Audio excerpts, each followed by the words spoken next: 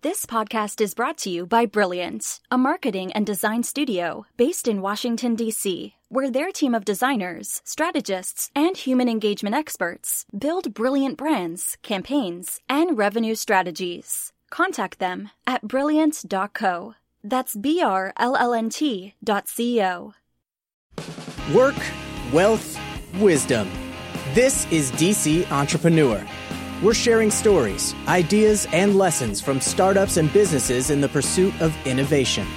And we're helping build a community of problem solvers and thought leaders in the Washington area. Now, here's your host, George Mocharko. This is George Mocharko, host of DC Entrepreneur, here on WERA 96.7 FM. We're bringing you great conversations with leading innovators and entrepreneurs. And today I'm speaking with Justin Antoni-Pillay. He is the CEO and founder of WireWheel. They're a cloud-based data privacy and protection platform that helps companies manage compliance with global privacy regulations such as the GDPR and CCPA. Justin is the former acting undersecretary at the U.S. Department of Commerce under Secretary Penny Pritzker and previously worked as a partner with Arnold & Porter, representing private equity, M&A, corporate restructuring, and commerce and bankruptcy litigations. He was also the lead negotiator on the EU-US Privacy Shield. Thanks for being here today, Justin. George, thanks so much for having me. Now, you've got a great, strong background focused on privacy and security, obviously.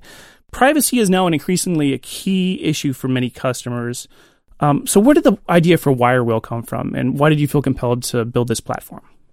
First of all, thanks so much for having me. It's a real pleasure to be here, and we've really loved starting WireWheel in this community, I can tell you, for a whole bunch of reasons, and it's been very supportive. But in terms of how we started the company, I was very lucky. During the Obama administration, I had two really interesting roles. The first was, for the last 4 years, I served as one of the lead U.S. negotiators with Europe on data privacy issues. And during that time, there was a lot of issues that came up, not only in Europe, but around the world as a result of the Snowden disclosures. You remember those where there had been disclosures around some of the collection from the U.S. intelligence community. So on one hand, I was negotiating privacy involving GDPR and the EU-US Privacy Shield and Safe Harbor before that, and doing similar things in other parts of the world, including in India.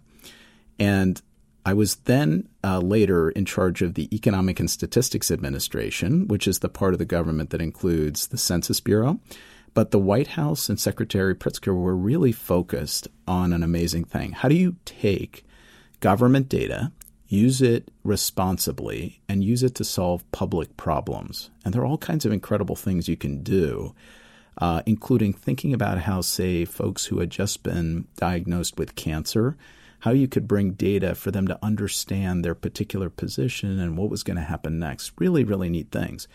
And that role involved looking at how we could take government data, move it out of super old systems into the cloud using more distributed kind of architecture.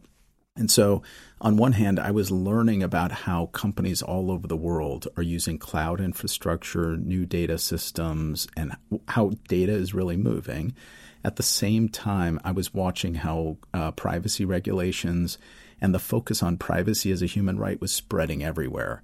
And I really thought there was an opportunity to bring those two things together and bring some technology that might help not only large companies, but small and growing companies do the right thing with personal information. And that's really the mission behind WireWheel. So it sounds like it was born out of this idea of, being with the government IT modernization. Talk to me about, the idea behind it. Was it something that you envisioned where you wanted to create kind of an easy process for people that were working on these issues, or where did it come from? The first thing that really motivated me was that I really think human rights depends on privacy and vice versa, that people all over the world don't really know what's happening to their data. And when you're doing business with somebody, you don't really know what you're giving them. You don't know where it's going, and you don't know who it's being shared with. So that was one fundamental thing. And I came out of my background not only doing corporate law, as you mentioned, but I used to do a lot of pro bono work for folks who couldn't afford lawyers. And it was fundamentally around privacy and Fourth Amendment. U.S. is the country of the Fourth Amendment. We've been in a leader of privacy for our entire republic. So that was one side of it. The second side of it was, a lot of companies that I saw when I was in the government are trying to do the right thing. They have CEOs and CFOs and CTOs who know that trust is critical for them to be able to go and conquer the world, that their customers have to trust them. And they often don't know what they have to do or how they can do it reasonably. How can you show your customers that you're being a really great, trustworthy person with their data? And when I started to learn about the infrastructure that companies are buying anyway and how there's cloud infrastructure, our team, and I found it with an incredible technical team, but our team really started to come together around ways that you can bring that technology and actually focus it to build trust. And it was those two things fundamentally that people need to be able to control and understand where their data is going, and that companies that are trying to do the right thing need ways to do it. And that's really, again, what we've been focused on at WireWheel. So you just spoke about your team, and you really have a team of heavy hitters here, notably Ed Peters, who is the CTO at OPower before he came on with WireWheel, Amol Despond, who is a renowned big data researcher at UMD, and Chris Gettner, who's a former rocket scientist at NASA. How did you go about building your team? First of all, you're right. I mean, we can't do it without the talent we have. And that was one of the things I was mentioning. DC is a phenomenal place for talent. It really is. You have technical leaders, you have policy leaders, you just have smart people. It's a phenomenal community. And with the educational institutions and sort of the infrastructure between here, Baltimore and Richmond, as you know, you've seen some amazing companies. But you're right. Ed, who's been a public company CTO at a phenomenal place like OPower, and by the way, the OPower community here in DC just is tremendous. That entire team is just phenomenal. And Ed and Chris and Amol and others, our whole team. And I think part of it is you have to have a mission and a vision that people get. And I think our mission is, and the vision of where we want to go in terms of ultimately putting people back in control of their data, is something that almost everybody gets in a sentence.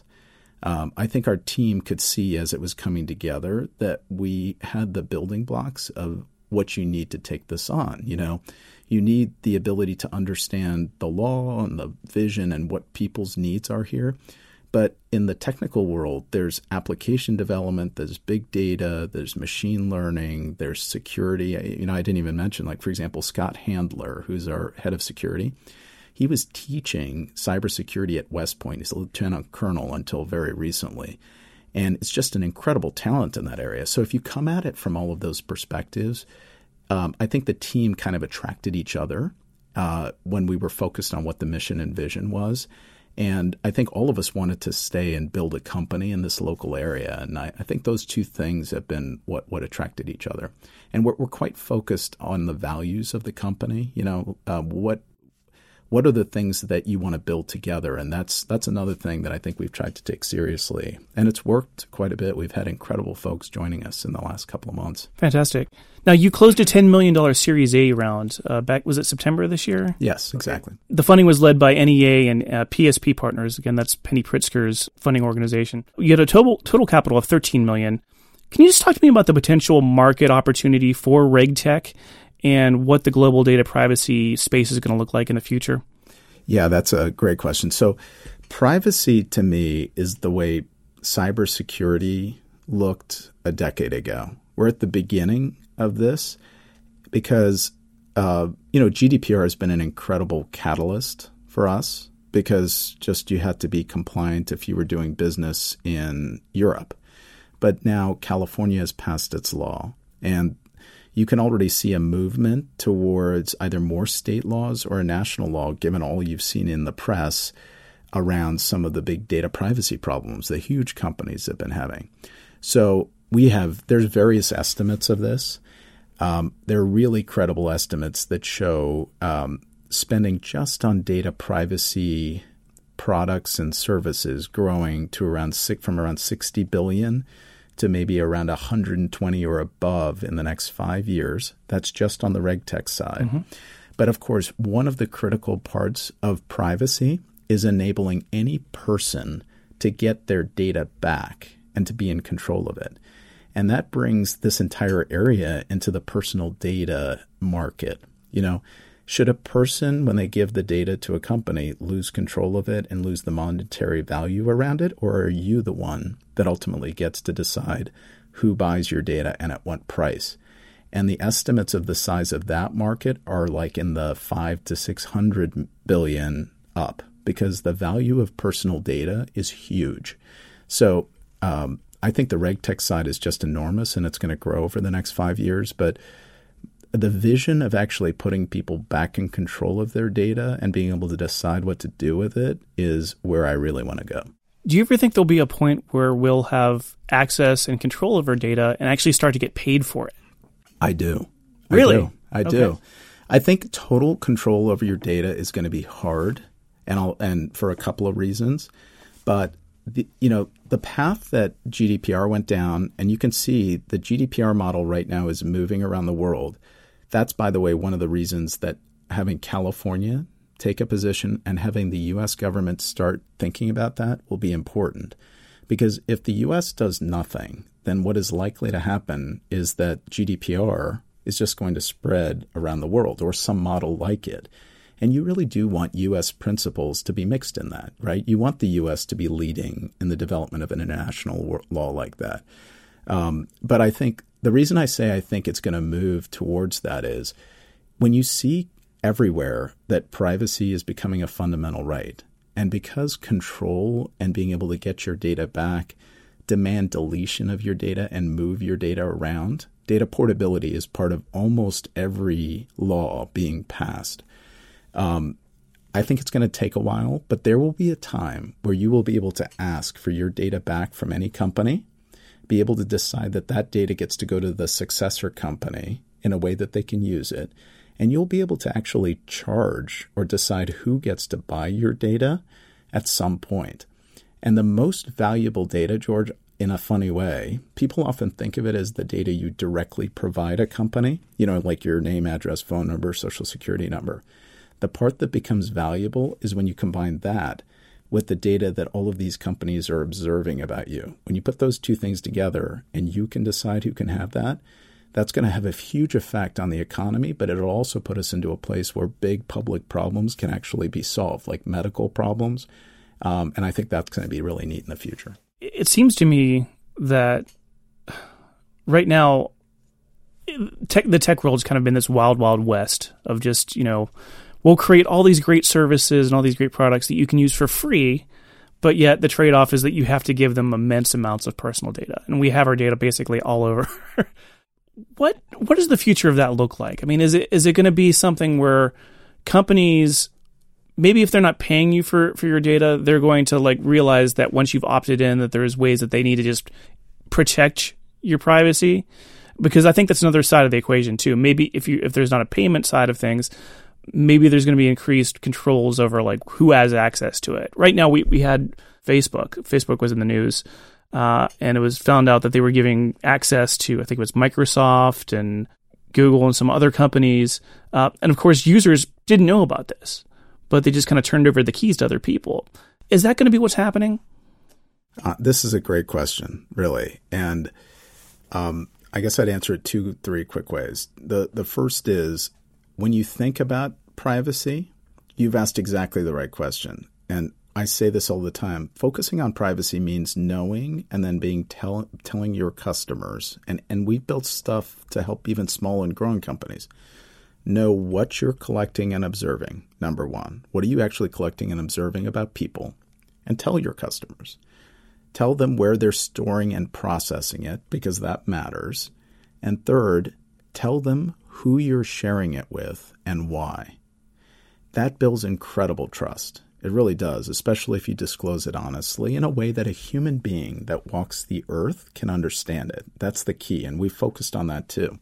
But the second thing is, if a company right now is not thinking about this, if you haven't appreciated the incredible drop in the market cap of all of these companies that haven't taken that really seriously, you're missing something. It's not only critical for any company that's trying to sell your product. You're going to be asked about this. You're going to be asked about how you're taking care of that data.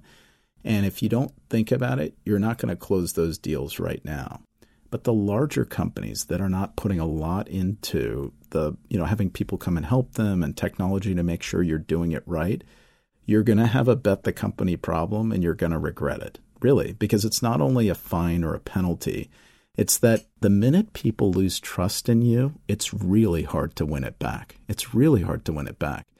And I really think this is one of those areas where if people don't take it seriously and focus on those things I just covered, those 4 critical things, and we say it's on our websites, just focus on those things. It's a real missed opportunity, and it's something that's going to come back to bite you. But you're also not going to close the deals right now as fast as you should. I think it's tricky because there's network effects that happen whenever you have any kind of major technology used, because it's not just you that uses it, it's other people that are part of the network. And it kind of influences and forces you to use the technology because everybody else is, even if you may not agree with the way and the policies that the company is treating your data.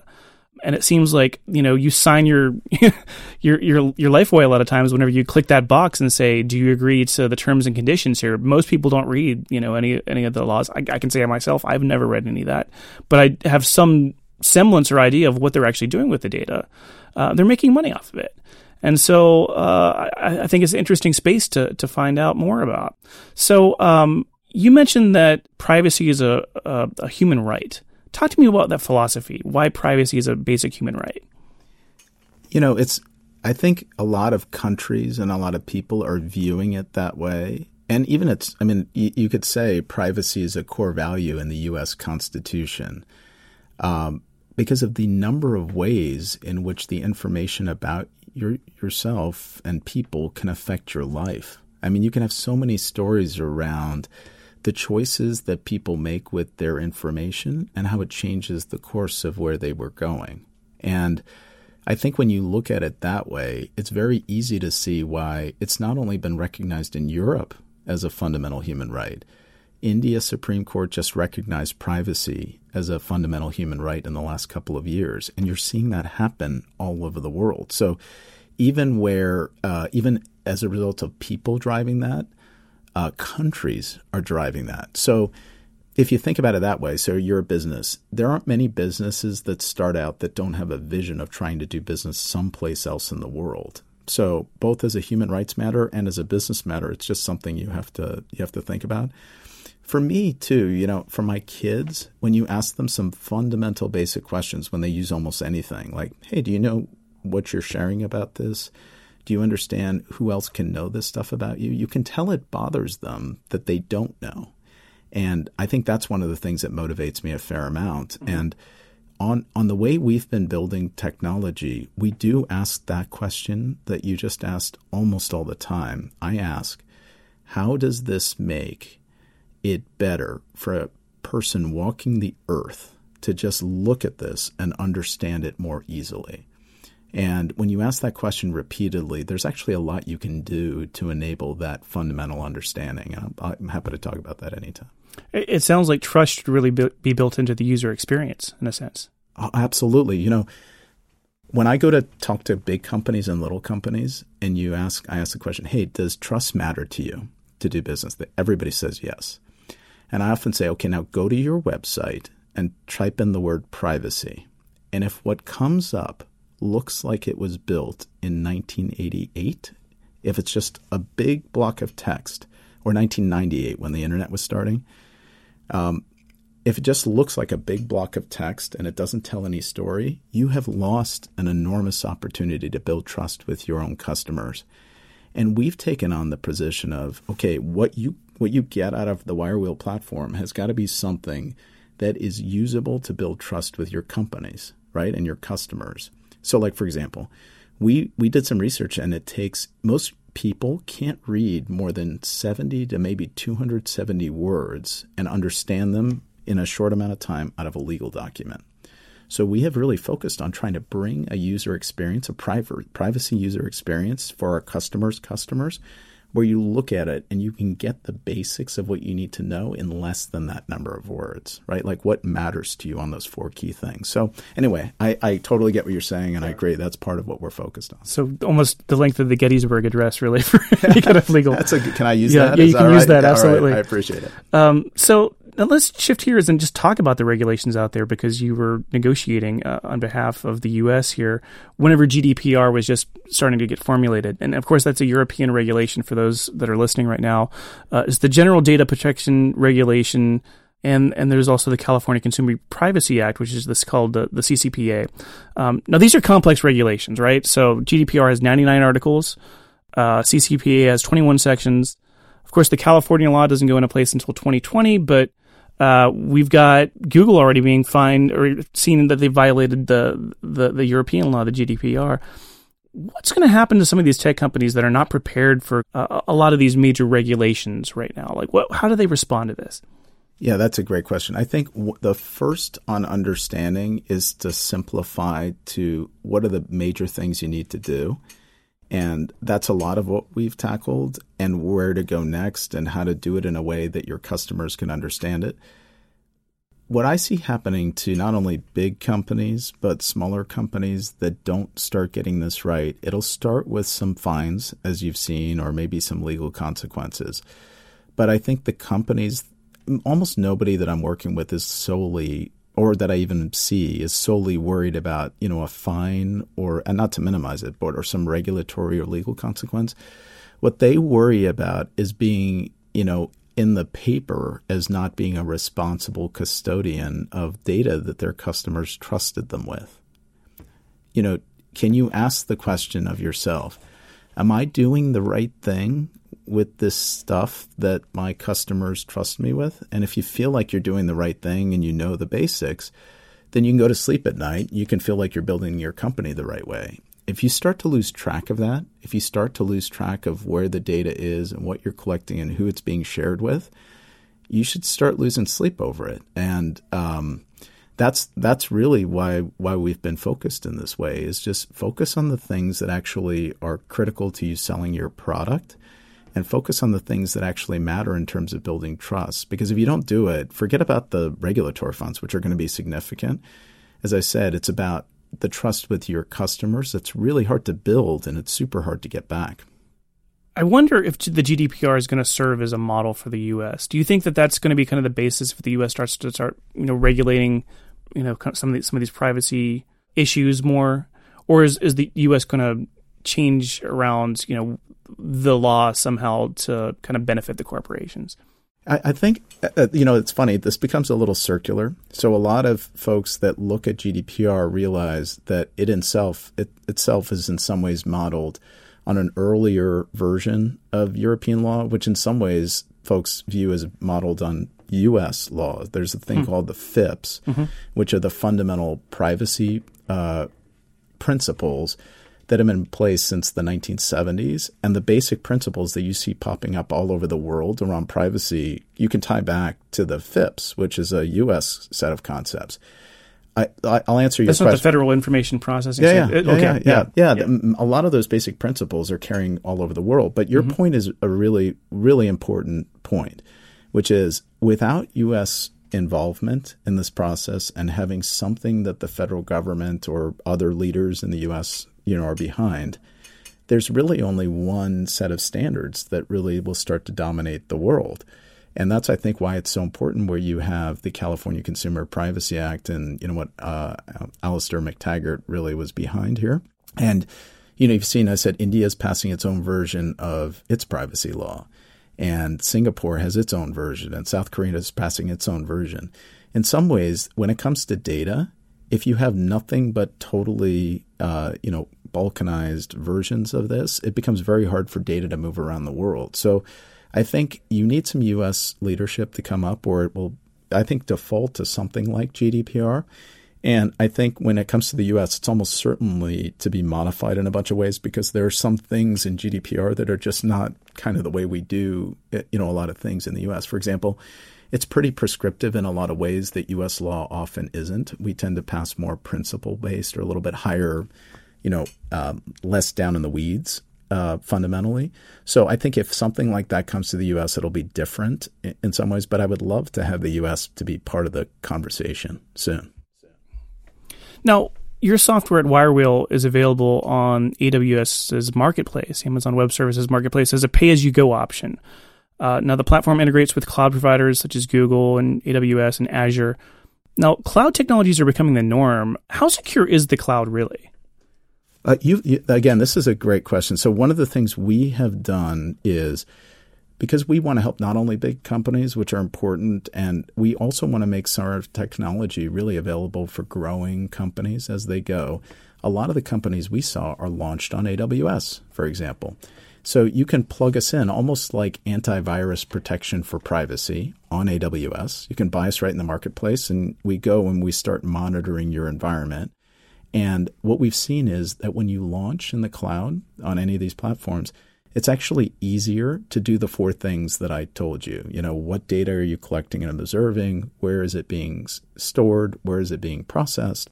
And who are you sharing it with? All of those things are easier in the cloud than if you have to go around your company and like search for where it is and what you collected. It just becomes easier. When you ask the question, well, is the cloud more secure? Every cloud platform has a bit of a shared responsibility model. So they take care of their infrastructure, and then whatever you launch on the cloud is your responsibility. And our goal is to give a really great, easily to integrate model that if you're launched in the cloud, you can plug in Wirewheel, and we take care of a lot of the privacy requirements for you. I will say one last thing, which is, in privacy, it's a little different than, say, cybersecurity. So cybersecurity is often about breaches, and there's a little bit, you can automate a lot of that. In privacy, when you focus on whether you're doing the right thing with data, it fundamentally takes people to make that judgment. It takes people to protect privacy. So we have really taken the tactic of plug into the environments like AWS, make it easier to bring that information up to some human being, and then put the person into the position, either the privacy professionals or somebody else at the company, to make that judgment. And that's really the way we do it in the cloud. Now, you're an open data advocate. Talk to me about your history working on open data projects for the government and why you think that's the best way to go forward. Open data, I know a lot of this has, I think, stalled in the last couple of years. Some of the public open data movement, there was a pretty fundamental set of investments in the last administration around open data. But if you responsibly use government information, and I mean that responsibly, like really make sure you're not allowing re-identification of people's data, for example, and that you're using it in a way that was consistent with the way people gave it to the government. But if you take government data, because of the nature of some of the data that's collected, and you combine it with some other data sets, you can't believe the things you can do in terms of enabling folks around the world to do some really special things. I used to call it data equality. You want to enable folks who don't have access to data to really be able to do other things. So let me give you some examples. We took some big government data sets, we made them available through APIs, and then we went to a big data science community. By the way, these exist. I didn't even know they existed, but they do. Groups of data scientists that are just willing to participate in interesting questions. And all we did was we made matches between nonprofits and charities and the data scientists who then had access to the data, and they could help nonprofits answer all kinds of questions about their own, users and members, put them into a position where they could advocate for themselves better. We were able to go to medical organizations who had folks who were just diagnosed with a disease. And just imagine you're just diagnosed with cancer. Folks often want to know, well, what is it about me and my history and my demographics? And how do I compare with folks who have just been diagnosed with cancer? Is there a path out, and what can you know about me? And you would be amazed at the number of companies that will just donate time to build a way that human beings can actually do those kinds of searches on public data sets if you just highlight the problem. So, and we saw this in pharmaceutical development and medical issues, environmental. If you open up a public data set and you say, we want to save this duck, people will go and do all kinds of machine learning against the images to figure out how can you save the duck. It's amazing. So I think if you can do it responsibly and you can enable a community to come and help and look at those kinds of sets, the number of different problems we might be able to advance in healthcare, environment, children's health are amazing. Yeah, I think it's interesting because you're now hearing that people say data is like the new oil, and we need to learn how to extract it, refine it, find ways to work with it. And you're seeing a lot more professionals start to turn into ways to work with data and use that in their industries, whether it's nonprofit or the private sector. Let's just talk about that for a moment. Why has everything shifted to data? Why is that like the number one resource right now that we're looking for? Corporations, governments, nonprofits, et cetera. I think you will almost always hear me say responsible use. I think, again, the use of the data, in fact, you should always ask, why did I collect it? What do the people who I collected it from think I was going to do with it? And am I being fair to them? But once you do that, and if you feel like you've been fair and you can use it for some of these things, the way I would say it is you can see pretty quickly value in a bunch of both public ways and even on private companies, like figuring out ways to get more revenue out of something that you weren't even thinking of as the reason you got into business. I mean, there's a lot of companies where they went into business for one purpose. Suddenly they were collecting huge amounts of information, and they realized that you can, as long as you did it responsibly and you weren't affecting personal information, for example, there's a huge other problem you can solve. And I think that's where you get the analogy to oil, that you might have bought a plot of land in the middle of nowhere. You didn't even know there was oil there, and suddenly you're rich, right? And I think where if companies and entities and others look at the data they have and start to brainstorm with data scientists who can do some incredible things and always ask the question, am I being responsible with it? Am I doing the right thing?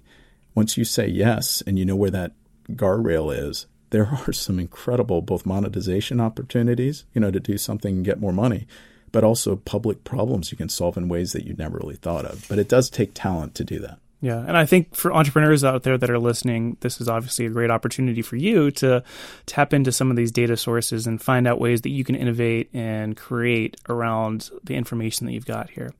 So let's just talk about your journey as an entrepreneur. So, you've worked in the legal industry, you worked for government. Talk to me about your personal path as an entrepreneur. Did you see yourself starting your own company at one time in your life? I always wanted to do it. And I got very lucky in my career working in different industries. I've served, for example, in all three branches of the federal government. I started when I was a kid as an investigator for the Public Defender Service. When I was at Arnold & Porter, I worked at a law firm that was incredibly committed to public service. So, they supported me when I went in and out of the government, but I got to start legal clinics helping folks who couldn't afford Arnold & Porter. One year I spent, myself and like 1,000 hours. That's a lot of time on free legal services. So I got a chance to give back in a lot of different ways. But when I saw the light on this one, where you could see how massive the problem it was, how significant an issue it is for virtually every company, I knew that there was really a chance to do something special, and that our mission could be so supportive to help companies become better caretakers of sort of digital footprints, right? To become a better caretaker of it. And then ultimately to put people back in control of their data. And that I just couldn't get out of my head. As I said, I got lucky in the sense that I got to know Amal initially. And, he's just a real deep leader on the big data front. And between him and Chris and Ed and some of our technical team, we started to get a really interesting approach. And then we spent a lot of time going to companies directly and listening on what their problems were. And you can start to see the same problems over and over. And we started with some phenomenal companies really jumping in to be our early customers. So, for example, Under Armour and Blackboard have been two big customers of ours who've been really committed to privacy and data protection, and have been real supporters along the way. So between the investment community here in DC that I identified, some phenomenal technical talent, and then really customers along the way, it seemed like, something that we've been very lucky on. And don't get me wrong, the entrepreneur journey, people describe as just, sort of a single uphill, but it's really like any given day, mm-hmm. you have a lot of ups and downs. And, if you build trust with folks and you focus on values and you stay true to who you are, I think there's a lot you can make your way through as a team, even through the tough times. Yeah, that's great. So as an entrepreneur, what's the best advice that you've ever received and what's the worst? Best advice was to listen. Honestly, it was probably as simple as listen. Listen to the customers. Listen to your team. Listen to your investors. Listen to your prospective investors. Just listen, because if you listen and you hear the same thing a lot, even if it's not the thing you're focused on, you often go the right direction. And it's hard to listen when you have a view. You come in with a theory. That's been a hugely valuable thing. The least valuable, thing, man. I think a little bit of the feedback you get, maybe I would put in this thing, where you get feedback about things going great and things going, that you feel maybe praise. I think my view is we're always going to feel like we're at the starting line. Mm-hmm. I view it at every day. My job is to just drive us and move us forward. And I really appreciate when we get support and people are excited about what we do, but I probably don't put too much in that because my view is we're always at the starting line. So what advice do you have for future entrepreneurs that are listening out there? The easiest one is if you're going to go for it, just don't give up. Mm-hmm. A lot of it is about failure and understanding that that's part of the game, that you're going to have a lot of down days. And I think if you really believe in your vision, you're going to fail almost without a doubt. And it's a matter of never give up. Great. Well, that's words of advice from Justin Antoni Pillay. He is the CEO and founder of WireWheel here in Arlington, Virginia. Thanks so much for joining me today. Thanks again, George. Really appreciate it. We'll catch you next time here on DC Entrepreneur. Subscribe to this podcast via iTunes and connect with us on our blog, dcentrepreneur.com. If you have any tips or ideas for stories, please tweet at us or message us on Facebook. Please tune in to our next episode, and thanks for listening.